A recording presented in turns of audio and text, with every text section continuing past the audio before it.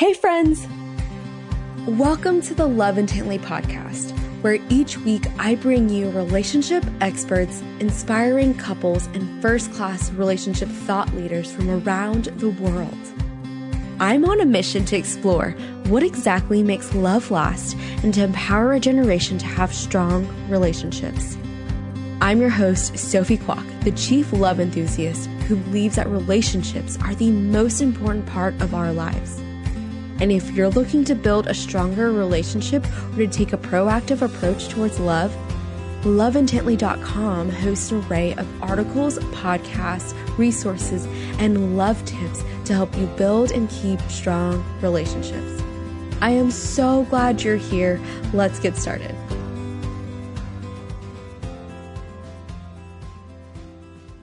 Today's episode is a special one as we bring on one of Love Intently's cherished advisors.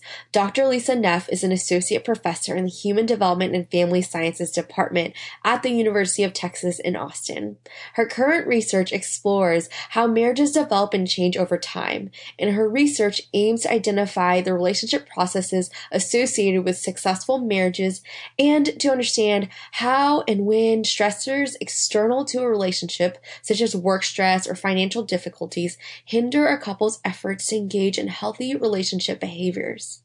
She's also begun a new line of research exploring relationships and dating later in life. Dr. Lisa Neff has been a champion and mentor of Love Intently and our Love Tips, where we send you text messages with personalized love tips to empower you and your relationship to thrive. We make relationship science and these research-based frameworks easy to implement into your day-to-day life by taking into account where you live, whether you have kids, all these different factors about you and your partner, and we personalize each message to you. You can learn more about our love tips at loveintently.com. Dr. Lisa Neff is a wealth of knowledge, insanely kind, and a true champion of those that she teaches, and of course, love intently. So without further ado, I can't wait to share this episode with you. Here's the one and only Dr. Lisa Neff.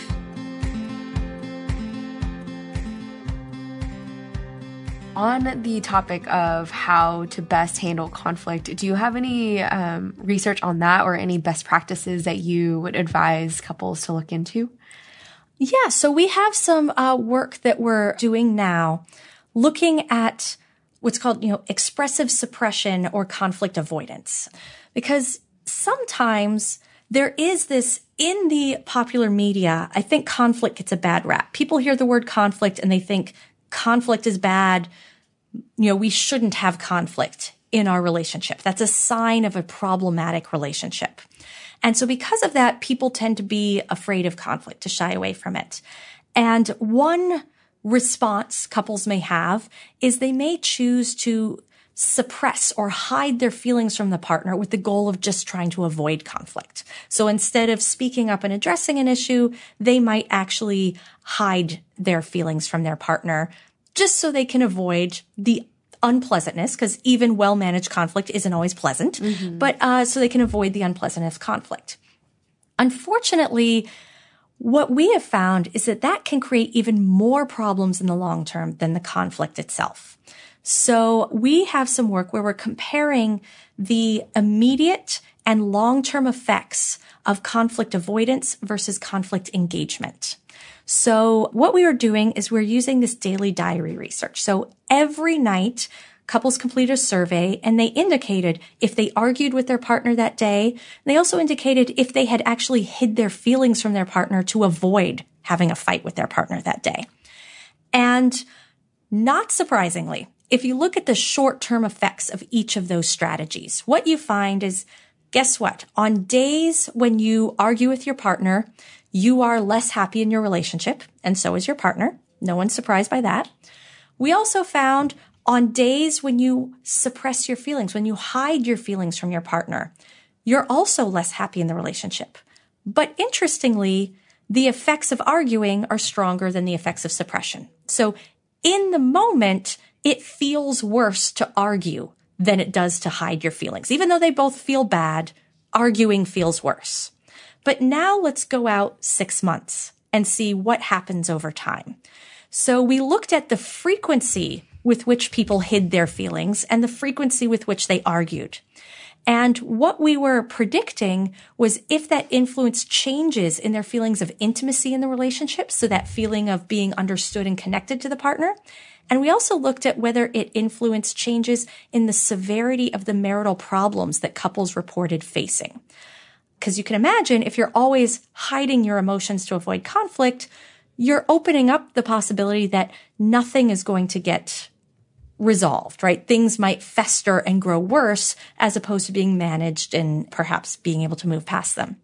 And so what we found was when you looked at the long-term effects, individuals who hid their feelings to a greater degree experienced big declines in their intimacy and increases in the severity of their marital problems over time. And that was true for both people in the relationship. So if I am hiding my feelings, both me and my partner report that we become less intimate over time and that our problems get worse. However, couples who reported arguing more frequently, the frequency of arguing did not predict changes in intimacy or in the severity of problems. So it did not make things worse. Only suppression had these detrimental effects on the relationship, which suggests that, and I don't want to say you should always pick on your partner, right? There is clearly, there is some wisdom to pick your battles. Right. But it is the case that you don't want to use suppression or conflict avoidance as a regular strategy in your relationship, that actually it's healthier to talk out issues. And of course, you should talk them out in a more constructive manner, but you want to address those issues and move past them as opposed to just keeping quiet and letting them fester, because ultimately, even though your goal was to avoid conflict, you're actually creating more problems in the long term. Yeah, and I wonder if it's because we can tend to take something and run with it with our minds if we don't speak out the lies. Because a lot of the times I even find in my own relationships or in couples that I've talked to, they will assume one thing and the partner will mean something completely different, and how they talked about it in the moment, they would have recognized that. But we just kind of let our thoughts run away with us. That's so fascinating. Another thing that I know that you've done a lot of study around stress and how couples handle that. And I wanted to ask you a little bit about that, if you could talk. Absolutely.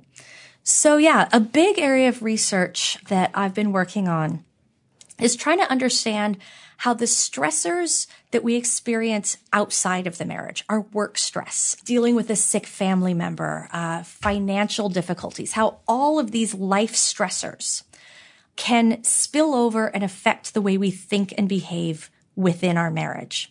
And I've been very interested in this and found that basically stress is a double whammy for a relationship. So it can hurt relationships in two ways. The first thing stress does is it can give us more problems to have to manage within the relationship. So if you think about it this way, if you have couples who are facing a lot of financial stress, for instance, we know about economic disparities. We know that low-income couples actually have a higher rate of divorce than couples from higher or middle-class incomes, because a lot of it, they're faced with very different types of stressors that they must navigate in their lives. And you can imagine if you're facing a lot of financial difficulties, or if maybe you're just working very long hours, you have a lot of work stress, every minute you spend coping with that stress outside the marriage is a minute you're not attending to your relationship, right? There's only 24 hours a day, and we have to allot that time. And so if we are using our energy and resources and directing them towards managing that external stress, it just gives us less time to build that emotional capital in the relationship we talked about earlier. We have less time to engage in that leisure activity with our partner, to, share that laugh together, to have that date night, those things that can help build the relationship. And so when people are under more stress, they tend to report less active sex lives, less affection, less time spent together, just less time for one another. And so it creates more problems that they have to navigate. But the other thing that stress does, and this will probably resonate because we've all been there, is that when we're using our energy and resources to cope with a lot of stress, it's fatiguing, right? And it's exhausting. And so to the extent that we're using our energy and resources to cope with that stress, it leaves us with less energy to effectively navigate problems in the home when we're interacting with our partner. And the idea is doing the right thing in your relationship. So those things like biting your tongue when your partner snaps at you, letting go if your partner engages in a minor transgression, just, forgive and forget, move on, talking about difficult issues in that calm and constructive manner. All of these behaviors have been shown to be effortful behaviors. They require a little bit more self-control compared to more selfish or destructive behaviors, right? So if you have had a long, exhausting day at work and you come home and your partner is a little bit snippy with you, our gut reaction is to snap back. Mm-hmm. It takes an extra ounce of self-control to bite our tongue and formulate a more constructive response in that moment. But if we're incredibly fatigued and, have exhausted our resources elsewhere, we might not have the wherewithal to engage in that more constructive response. And so what we're finding is that when individuals are under stress, they tend to behave worse in the relationship. So for instance, compared to times, and we compare people when they're under stress versus not under stress. So we can see how behavior changes from those stress to non-stress states. And we find that when people are under more stress, they tend to make more blaming attributions for their partner's behavior. So if you do something negative, I am more likely to say you did that because you're a jerk, as opposed to, I know that wasn't really your fault and you didn't mean to be a jerk. Mm. Some researchers have shown that if you manipulate people's stress levels and then have them discuss a source of conflict in the relationship, when couples are made to feel stress, the quality of their conversations declines by 40%. Wow. So they become less effective at talking constructively about those problems.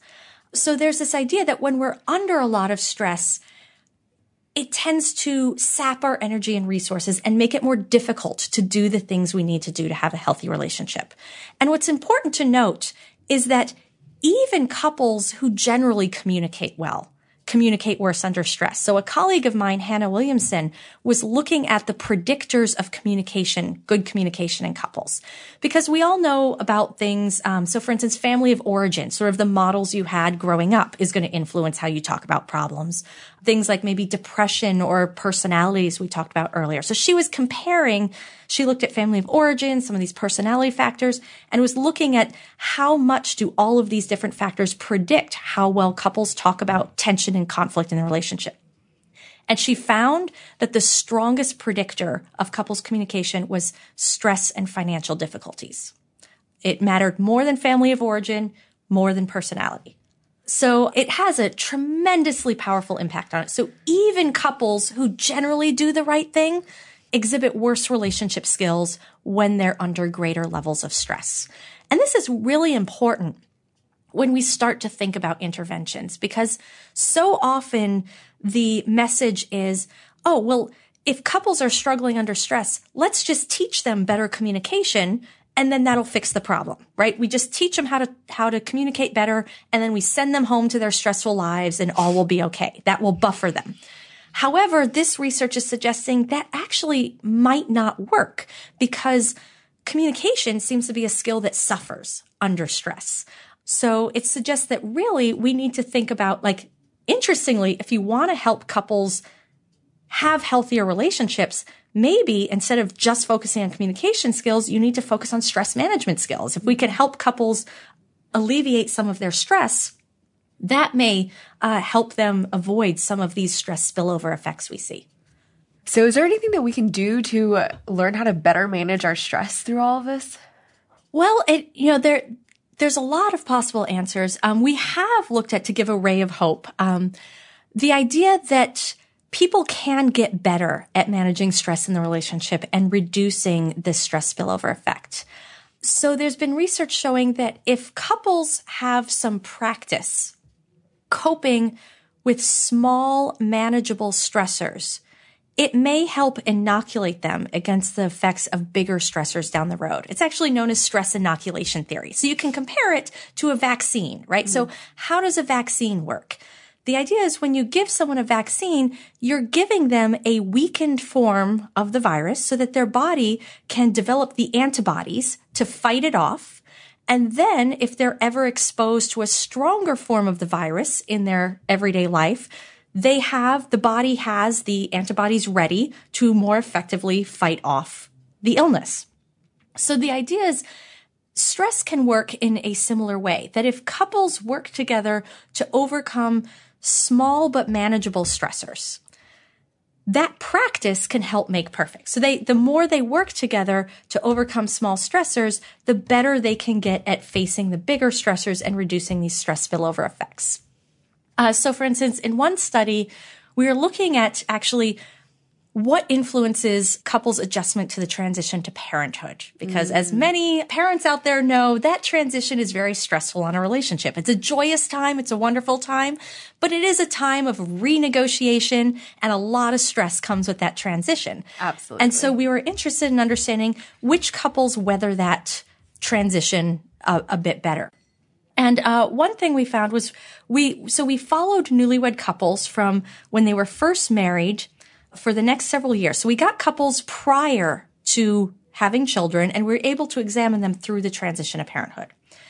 And what we found was that couples who started the marriage with moderate levels of stress and who also had good communication skills, if both those things were true, they were happier after the transition to parenthood compared to couples who had only, one or the other. So they were doing better, for instance, than couples who had low stress but good communication skills, which you might think those would be the best couples. But no, it seemed like having some practice using those good communication skills to get through stress early in the marriage made them better at then navigating that stressful transition down the road. So moderate stress coupled with good communication skills led to a better transition compared to having little to no stress and good communication skills.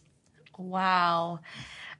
And now I'm thinking, what are ways that we can create experiences where they can experience a little bit more stress? I think life often throws that at us.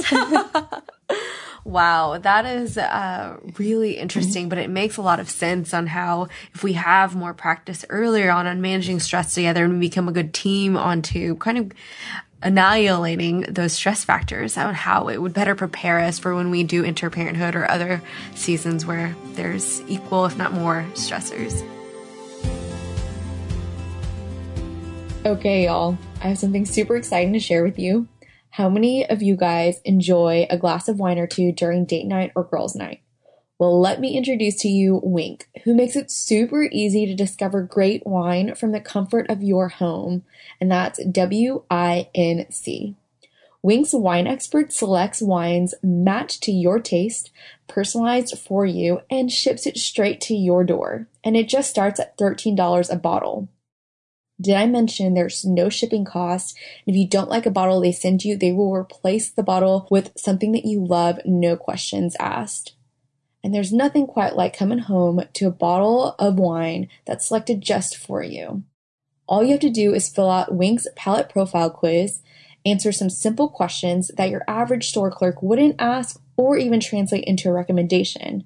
These questions include things like, how do you like coffee? Or how do you feel about blueberries? Then Winc sends wines curated to your taste, and the more wines that you rate, the more personalized your monthly selections become. Each month, there are new wines, like their insanely popular Summer Water Rosé. There's no membership fees. You can skip any month, cancel anytime. Shipping is covered, and you can discover great wine today. All you have to do is go to winc.com, which is WINC.com, and we're giving you $22 off of your first shipment using a code LOVEINTENTLY, one word. And that's LOVEINTENTLY. Again, that's winc.com with a promo code of LOVEINTENTLY for $22 off. And did I mention that's almost 2 bottles on the house? So really, you got nothing to lose. Try out some great wine. Tell us how it is.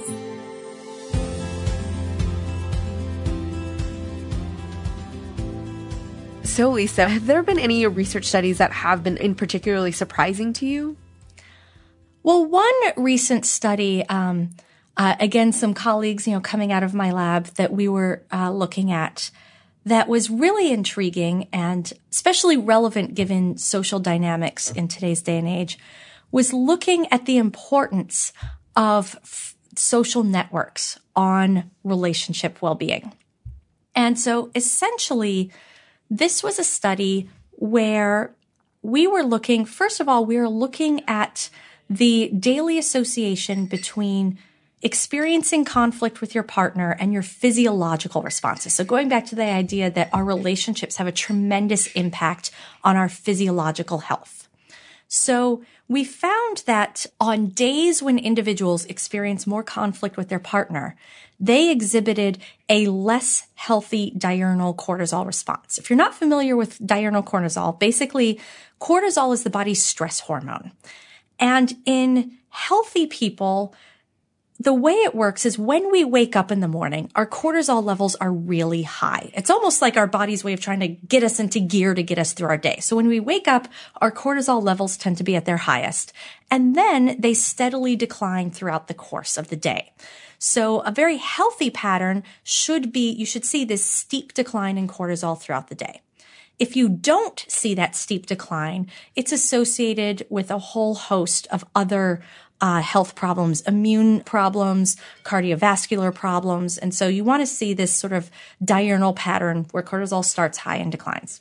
So that's what we found. On days when people had more conflict with their partner, they had that flatter cortisol slope throughout the day. They didn't have that decline, which suggested that people are responding powerfully to conflict in the relationship. But we found that the statistical term is this was moderated by whether or not people had a number of friends and family outside of the marriage that they felt they could turn to for support and comfort. And essentially what we found was that people who reported having more satisfying social networks outside their marriage, that association between their conflict and their cortisol completely disappeared. It wasn't just reduced, it was completely eliminated for those individuals, which really speaks to the importance of maintaining those friends and family outside the marriage. There's been a lot of research. Sociologists have noted that when couples get married today, they tend to isolate themselves more compared to couples in the past. So couples today are less likely to socialize with friends. They're less likely to belong to recreational groups and civic groups and religious organizations compared to decades past. So couples are becoming almost more of an island, so to speak. And these sort of findings suggest that can be very harmful because having those friendships outside the marriage can help you respond to difficulties in the marriage in a healthier way. In fact, one of my colleagues, Eli Finkel, has talked a lot about the value of emotionships. And basically, he's talking about the idea that rather than putting all your eggs in one basket, like all too often, couples will pair off and they'll expect their partner to be the end-all be-all. I expect my partner to be my best friend, my lover, my sole support provider, my recreational partner, my racquetball partner, all these different things. And that's a lot to put on one person. But if you spread out those roles throughout your social network, so you have the one friend who you play racquetball with, you have the one friend who you can cheer you up when you're feeling down, you have another friend who you like to go to the movies with, and you have these different emotionships. People who have more of those functional relationships tend to be happier and healthier compared to those who have a smaller, more constricted social network. So just the importance of those around us for our marriage, health, and happiness. Yeah, I find that to be true in so many, in just our mental health in general, of the power of community, of true community around us. And it takes a lot of work, but just how worth it is and how it even impacts our marriage. Okay, well, we're going to wrap up here, but I have a few last questions. Okay, great. But before I go into that, I just want to take a moment and acknowledge you and thank you for doing the work that you do. It truly has been inspirational for me, but I know that so many couples and so many people have benefited and will benefit from your work. So just thank you for choosing to dive into here. I know it's not easy, and I know there's probably other topics that might be easier in one way or another. So thanks for doing the work that you do. Thank you. Okay, so last two questions. First one is, what is the best relationship advice that you could ever give or have received? Well, in terms of the best relationship advice I've ever received, it's sort of a funny anecdote. My PhD advisor, Ben Carney, gave it to me. And one of the things we do in our research is we collect a lot of observational data of couples. So we videotape couples talking about important issues, and we learn how to code those observations for how well couples are communicating. And I remember one time Ben told me, whatever you do, do not go home and code your partner's speaking turns to you.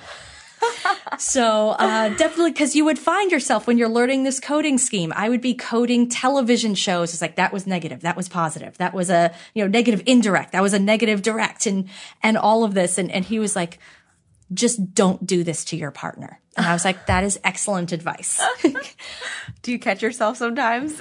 Sometimes. People in your life? Sometimes. But also coding yourself. Unfortunately, all too often I know the codes, but it doesn't necessarily stop me from like, oh, what I just did was a negative direct. I should not have said it. Why did I just say that? But yes, it does happen. Wow. Okay. And the next question I have for you is, what does it mean to love intently to you? I would say is just to consider your relationship meaningfully. That we always joke that relationships are work, and they are work, but not in a derogatory way. But they are something that constantly has to be nurtured and tended to, and we just need to think more intently about what we're doing, and are we taking the time to have those everyday positive moments? Having that half an hour after our work day just to laugh together, to do a little fun activity with our partner, even though we're filled with our stressful lives and things that are distracting us and trying to take our attention away, to very intently give some of our attention back to our partner and not take those relationships for granted. That's so good. Well, thank you, Lisa. It was a joy having you. Thank you very much for having me. I enjoyed it. Thanks for listening. If you liked what you heard, be sure to subscribe to the podcast on iTunes and leave a review so that others can join the conversation as well. On the next episode, we have a super fun, creative, and ambitious couple, Heather and Aaron Hale. They share their beautiful journey through adoption, switching careers, being a stay-at-home dad, feeding into each other's creativity, and sharing vulnerably about not fitting into the gender norms. I absolutely adore my conversation with them, and I cannot wait to share with you. So until next time, with love and intention.